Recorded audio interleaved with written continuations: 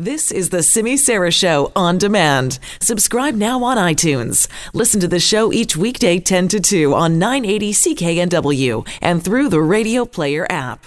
Let's talk about ICBC now and whether your car insurance is going to keep going up and away. The continuing problems over at the public auto insurer. Interesting development this week where the John Horgan government backed down at least a little bit on one unpopular, controversial plan to hit drivers with a $50 annual fee to cover occasional drivers on their car. So if you had someone that occasionally drove your car, your kid, maybe a neighbor, something like that, maybe someone who drops your kids off at a school or something, if they drove that car fewer than 12 times a year, ICBC is potentially looking for a list of names and then charge you an annual $50 fee and then potentially crank up your auto insurance rate as well on top of that. The government did a back down partially on that this week, although if you have young drivers in your family who occasionally use that vehicle, you will still be looking at getting dinged on that. Meanwhile, you've got a new rate structure coming in for your auto insurance premiums this fall. Some interesting bracing on that. If you are a so-called bad driver, you could be paying more, but it all depends on how you define a bad driver. It all gets down to the eternal debate in this province as well of whether we should go to private auto insurance. Let's check in with Chris Sims now, BC Director of the Canadian Taxpayers Federation, who's been following this one closely. Hiya, Chris. Hi, thanks for having me on. Great, thanks for coming on. What do you think about this, first of all, this decision by the government to kind of partially back down on this $50 surcharge for occasional driver? Well, it's a smart decision because people were freaking out about it and they were really mad, and rightly so. I think what people are mostly mad about, though, is the fact they don't have a choice. And as you point out, this doesn't apply to young drivers. Right. So say you're a married couple or a couple living together, whatever, and your young person who's a new driver is in your home, you're still going to be paying through the nose with ICBC and with this new fee as well tacked onto it. So we need to keep that in mind, where I think that's usually the scenario. For most people, they'll have a young person who's the occasional driver. It's not usually an adult. But isn't it fair to charge people more for their insurance if you have a younger driver be occasionally behind the wheel because they're a higher risk driver?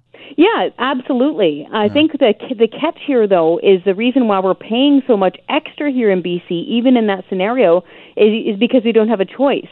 Remember that study that came out just a few months ago? That was the big astounding difference in the number. They had an example of a couple living in Langley with a young driver who used their Honda Accord to commute to work.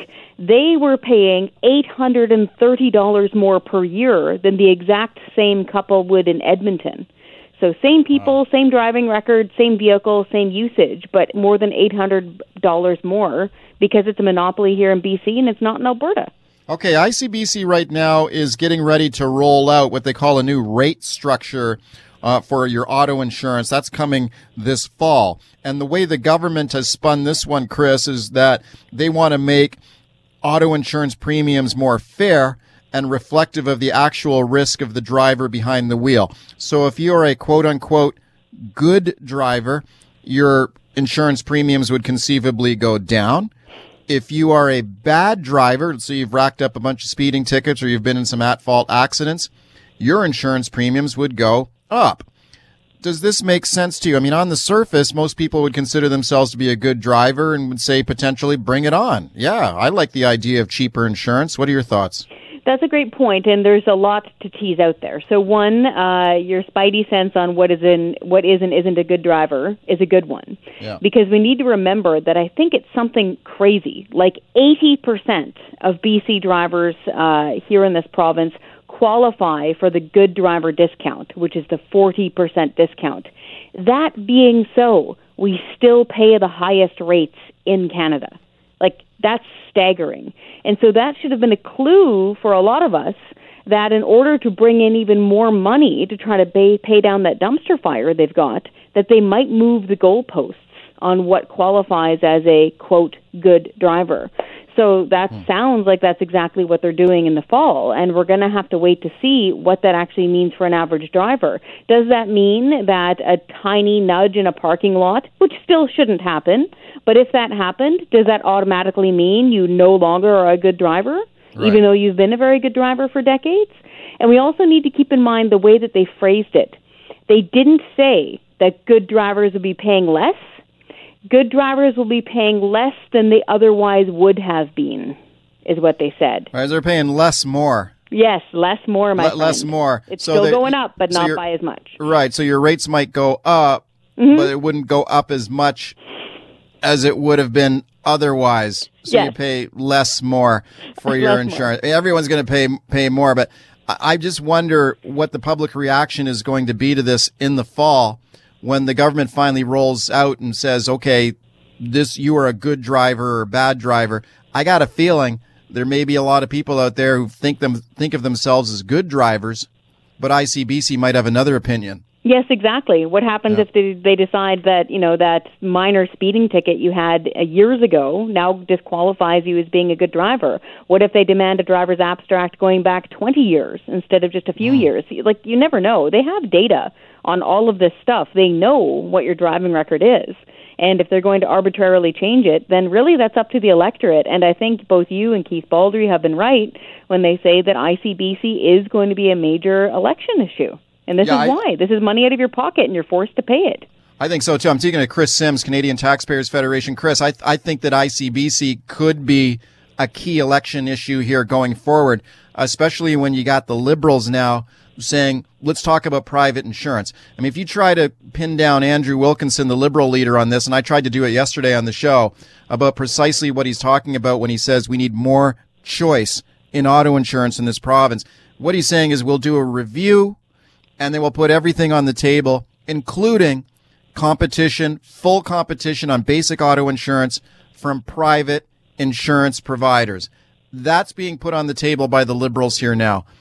Is it time to have that conversation in this province? Should people be allowed to buy private auto insurance? Oh, it absolutely is. It's well past the time. We need to remember that when ICBC was first brought into British Columbia under the then Dave Barrett government, Gunsmoke was literally the top TV show. That was back when governments used to own things like telecom companies. The world has changed dramatically. And we only need to look at our neighbors, for example, in Alberta, who are allowed, I can't believe I'm using that term for adults, allowed to shop around for their car insurance. And so, bad drivers will sometimes pay more. Good drivers, in most cases, will pay a heck of a lot less. And they're allowed to pick their insurance. And you can bundle it with, like, your home insurance, your content insurance. If you've got a quad, like an ATV or a snow machine or a motorbike, you can do that too. You pay less for your campers. When you do an apples-to-apples comparison between BC and Alberta, they pay way less than us. And I can't see the harm of having more choice and being able to shop around. And the thing that we're offering is, hey, if you guys like collective insurance and you don't want to get rid of it completely, fine. Turn ICBC into a co-op. So it's similar to a credit union. So those folks who like that form of insurance, not everybody does, but those who do like it can keep it. But then let the rest of us schmucks actually shop around and try to save a few dollars. Yeah, in some cases, it's hundreds of dollars a year. Right, and make ICBC compete against the private sector. Exactly. If they're so good, get them to compete. Imagine a grocery store. Imagine we only had one grocery store chain in all of BC and the government ran it. Ugh. Chris, thanks for coming on today. Thank you, Mike. I appreciate it. Chris Sims, the Canadian Taxpayers Federation.